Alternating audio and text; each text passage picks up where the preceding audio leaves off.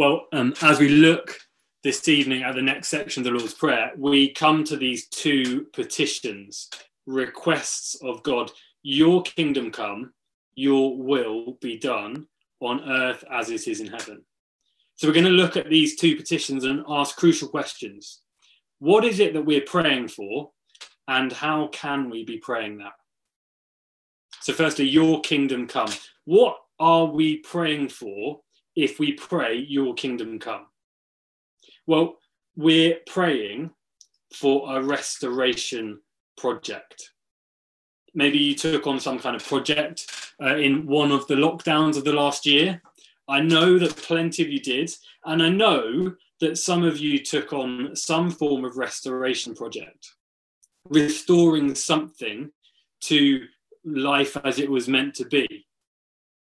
There's something really gripping, isn't there, about tracking the story of a restoration project. I know that plenty of you love it, whether it's a house, garden, car, shed, bike, spice rack. We love the pictures, order from chaos. But the reality is the process is sometimes a bit of a slog, isn't it? The before and after photos don't quite capture the graph that goes on in between those times, where the restoration project is underway, but it's not yet fully complete. My cousins were into restoring classic MG cars. And I remember pulling up to the house for what felt like years with tarpaulins over the drive, and they'd be out there in the rain and wind, in their overalls covered in oil with car pieces on order, and it felt like it would never end. But what surely kept them going in those moments was knowing there'd be a time where they could sit in their car, that they'd restored themselves rolling down the road in the sun. I imagine, I don't know, but I imagine that's a joyous moment. Well, when we pray for God's kingdom to come, we're praying for a restoration project. It's one that restores the world as it was meant to be. In the beginning of the Bible, we read that God's creation is good and perfect. God created mankind in his image to image him. Mankind is the pinnacle of God's creation, given responsibility under God. That's the perfect picture of the kingdom. But quickly we read that Adam and Eve reject God's rule and are banished from his kingdom. Now, whilst God remains king of the universe, he allows them to walk away. They live as though he's not the king. But you see, through the Bible, we get glimpses of restoration. And it begins even in Genesis 3:15, the picture of the serpent crusher, someone who will come, the Lord Jesus, who will ultimately defeat Satan. Throughout the Old Testament, we're told of this promised king who would restore the kingdom. That's pretty familiar language, having just looked at that over Christmas. When Jesus then arrives, he arrives and begins this restoration as God's promised king. And we're told that the restoration will be complete ultimately when Jesus returns. This is what it says in Ephesians 1, verse 9. He made known to us the mystery of his will, according to his good pleasure, which he purposed in Christ, to be put into effect when the times reach their fulfillment, to bring unity to all things in heaven and on earth under Christ. See, the mystery of God's will in this restoration project is that the perfect kingdom will be restored. Jesus will come back, and there will be unity in all things, as every tongue will confess Jesus is Lord. There'll be no debate. Not one person will think that they're king of their own lives. So when we step back and look really big picture as we begin, That's what we're praying for. The return of the kingdom, the return of things to how they should be. We're recognizing that God is King of the universe, whether or not we've lived like it. He has remained king. He is in control of all things, and he is at work to bring all things under Christ. Now, that's about as big picture as we could possibly get. So when we look at this verse and we think about our prayer life, what does it actually mean to pray, your kingdom come? What are we actually praying for? Well, we're praying for Jesus's return. Because when Jesus returns, he will gather up his people. This is what it says in Matthew 25:34. Then the king will say to those on his right, come, you who are blessed by my Father, take your inheritance, the kingdom prepared for you since the beginning of the world. Jesus will gather his people, and they will live perfectly in his kingdom. This is what it says in Revelation 21. He will wipe every tear from their eyes. There'll be no more death or mourning or crying or pain, for the old order of things has passed away. He who was seated on the throne said, I am making everything new. You see, that's the eradication of evil, rebellion, rejection, pain, crying, suffering. There will be no more abuse, no fear, no suffering, no injury. When you trust in Jesus, when you pray, your kingdom come, that is the kingdom prepared for you since the beginning of the world. We're praying that we'd see the return of the Lord Jesus, and it would shape how we approach every day. We're praying for the return of the kingdom as it was designed. And we might hear that and think, that sounds like the most glorious day, as everything is returned to perfection. Why, if we pray that, the restoration of all things, the absence of pain and sorrow and evil, if that's what we're praying for, the removal of everything bad and the renewal of everything good, why hasn't it happened already? Why doesn't it happen right now? Why doesn't it happen tonight? Well, it might happen tonight. But here, as we read in 2 Peter chapter 3, we're told why it hasn't happened already. 2 Peter 3, verse 9 and 10. The Lord is not slow in keeping his promise, as some understand slowness. Instead, he is patient with you, not wanting anyone to perish, but everyone to come to repentance. But the day of the Lord will come like a thief. The heavens will disappear with a roar. The elements will be destroyed by fire, and the earth and everything done in it will be laid bare. You see, it will be the most glorious day, but it will be terrifying for anyone who has not made Jesus their king. Everything will be laid bare. There will be destruction. And so the reason it's not happened yet, we're told, is because God is patient. God wants people to make Jesus their king, so that we won't face the destruction on that final day. And so if we're praying for Jesus to return, we are praying for that final restoration. We're praying for that joyous and petrifying moment. We are recognizing that that day is the most crucial day of any person's life.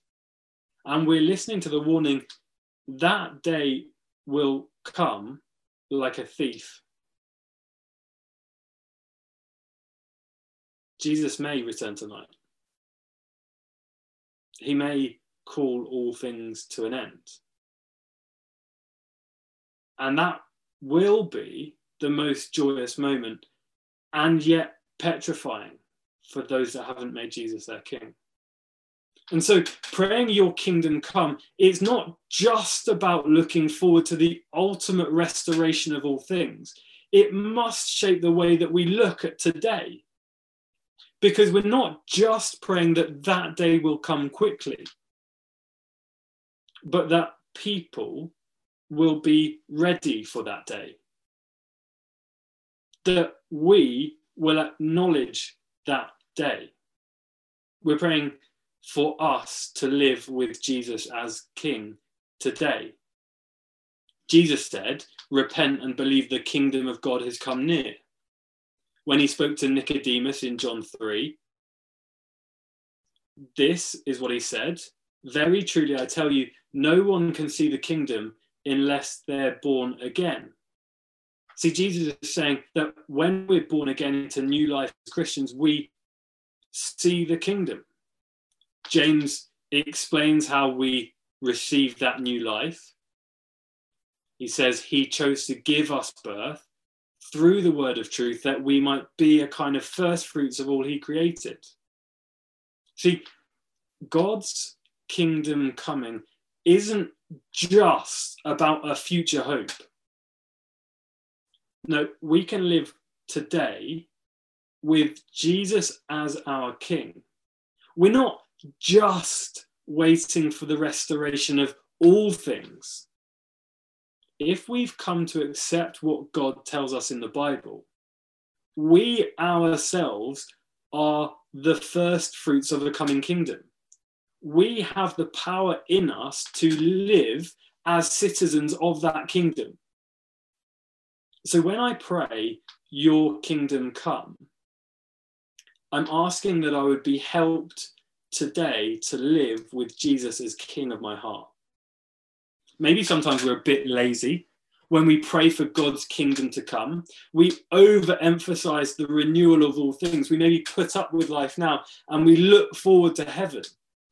Maybe that's especially true right now, when life feels a bit restricted. It feels a bit samey. It feels like every day's the same. Our experience we might describe as rubbish or boring. We forget that in us we have renewed hearts. The restoration work is well underway if we've accepted Jesus as our King. If we trust in Jesus, we have been and are being transformed. We have the capacity in us to enjoy life as it was meant to be, or maybe more challenging. We forget that on us, there's a call to live in obedience to King Jesus. We pray, and when we pray, God's kingdom come, we're asking for the Lord Jesus to be King of every area of our heart, our passions, our dreams, our plans, our relationships, our money, our time, our energy. Are you asking that? It means making the daily decision to let Jesus be King of my heart. We're praying for us to live with Jesus as King today, and we're praying for people to accept Jesus as King. See, it really is a truly amazing prospect that one day I will live in perfect obedience to God. That God's perfect kingdom will be perfectly restored. There'll be no longer any pain or suffering. That injustices won't be present. There'll be no loneliness. But I can't pray for that kingdom to come without recognizing that there will be people that aren't there. Because God's perfect kingdom will be restored. And in order for it to be restored perfectly, in order for it to be a place that is good, where suffering and pain and evil aren't, the only way I could possibly be there is if Jesus has dealt with my heart and Jesus has been made my King. The only way we could possibly be there is if Jesus has dealt with our hearts and been made our King. Can I ask you, have you chosen to follow Jesus Is he your king? Because people who haven't accepted Jesus as king are choosing not to be in that kingdom. And so as desperately as I pray that on that final day, I'll be found in Jesus, and that each day Jesus would be my king, I must desperately pray that God's kingdom will come in the hearts of people that don't yet trust in him. When you pray for God's kingdom to come, it's a plea that people would make Jesus their king. Is that your plea? Is that your plea for your friends and family, colleagues that don't yet know Jesus? Do you pray daily for God's kingdom to come in the lives of people you care about that don't yet make Jesus their king? When we pray that God's kingdom would come, we're praying for a restoration project, a full and final restoration that is to come, as the brokenness of this world is restored to God's perfect kingdom. But we're praying for a restoration project that is well underway, as Jesus is made king in the hearts of those who follow him, and as people turn to trust in Jesus as king for the very first time. Your kingdom come. Here's the second petition. Your will be done on earth as it is in heaven. When we pray, your will be done, we're praying for active submission. When I was doing some reading this week, earlier on in the week, I came across an article that I was intrigued by, found interesting, and got reading a little bit further.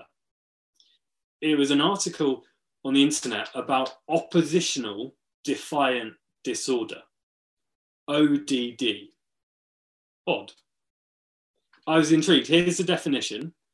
Oppositional defiant disorder is defined as a childhood disorder characterized by negative, defiant, disobedient, and often hostile behavior towards adults and authority figures primarily. Now, we could talk at length about to what extent all children are odd. But one thing's for sure, we all display oppositional defiance. We defy opposition from authority. We're not very good at actively submitting. You know, it's very humbling to say, look, you know best, to someone else. Maybe not so much when it's something that you don't place any value in. It's far removed from your identity. You don't back yourself in that area. Maybe it's easy to submit to someone else then. But generally, it's pretty hard to say, you know best. We struggle to submit to government authority. We struggle to submit to authority in our workplace. We struggle to submit to God's authority. But God's will is always best. And praying, your will be done, is a prayer of active submission. And there's no greater picture of active submission than the Lord Jesus in Matthew 26 that we read earlier. See, in the face of death, Jesus prayed, my Father, if it is possible, may this cup be taken from me, yet not as I will, but as you will. He went away a second time and prayed, my Father, if it is not possible for this cup to be taken away unless I drink it, may your will be done. See, Jesus, even in his humanity, was perfectly obedient to the Father, even to the point of death. Yet not as I will, but as you will. May your will be done. And so Jesus, in these words, he teaches us to pray just as he did, that more and more we'd submit to his will. When it comes to God's will for us, now Well, there's what we're told and what we're not told. So firstly, what we're not told, God's secret will, what we just don't know. What God chooses will happen everywhere in all things, in all time, that we couldn't possibly know. Just as Jesus prays, we might pray, if it is your will. See, when we pray for what we don't know, we recognize the true reality that we are completely dependent on God for all things. It's a prayer that recognizes, reflects the restoration project. It's a reversal of all that we get wrong when we're sinful. We teach the children, as you might have heard this morning, that sin is saying, so long, God, I'm in charge, no to your rules. Sin, as we see in the Garden of Eden, is saying, God, you don't know best. You don't have the right to call the shots. I don't need you. But the fact is, that is not true. Even when we reject God, that truth doesn't change. He still knows best. He still has the right to call the shots. And we are still dependent on him for all things. But in his grace, he still provides the things that we need, even to us as we rebel against him. Now, praying your will be done is reorientating our hearts to remember the truth. God is in charge. He does know what's best, and we depend on him for everything. And it's asking God to help align our hearts with what he will do in our life. For the things that we don't know. Do you pray, God, you're in charge? Your will be done with that work situation, job applications, with your finances, with where you're going to live, your health? Do you hold those plans loosely when it comes to your future, family, work, money? Or are you in danger of saying, my will be done? When it comes to making decisions about houses, cars, jobs, schools, children, holidays, will you pray, God, you're in charge, not me, your will be done? The reality is that's really difficult for us.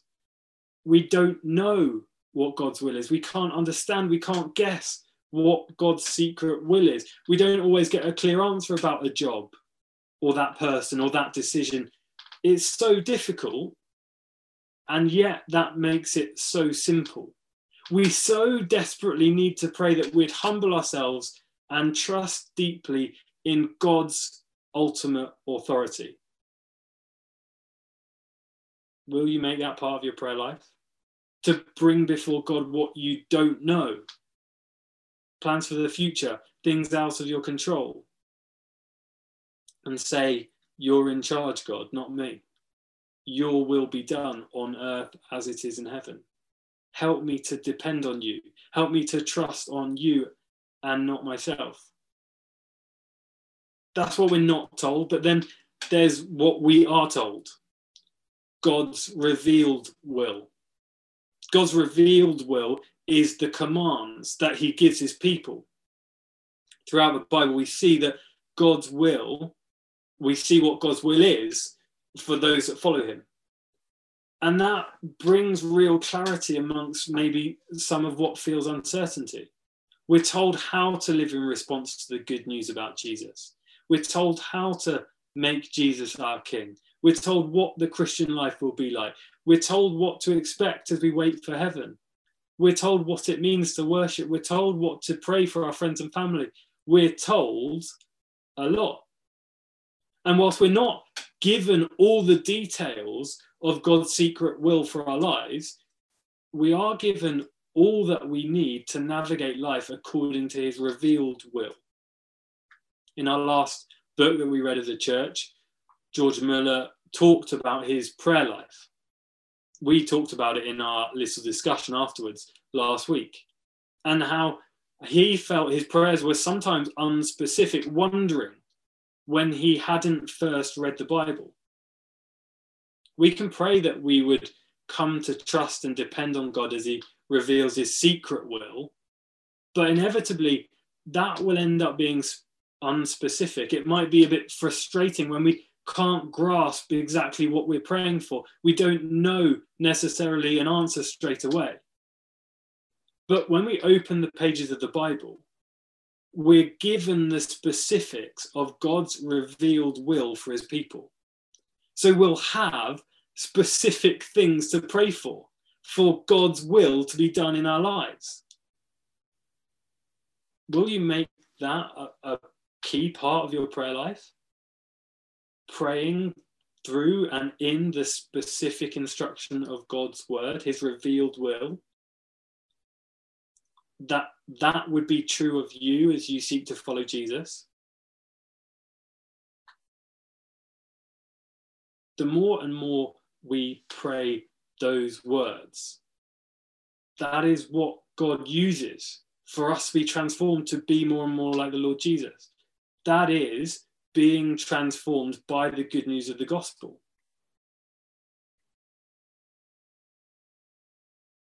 So will you pray for those two things? Will you pray for a restoration project, that God's kingdom would come, that the Lord Jesus would return, and until he does, he'd be our king and he'd be made king for our friends? And will you pray against being defiant against God's authority? Will you pray that you'd have an active obedience to God's will in what we do know and what we don't know? Let me pray.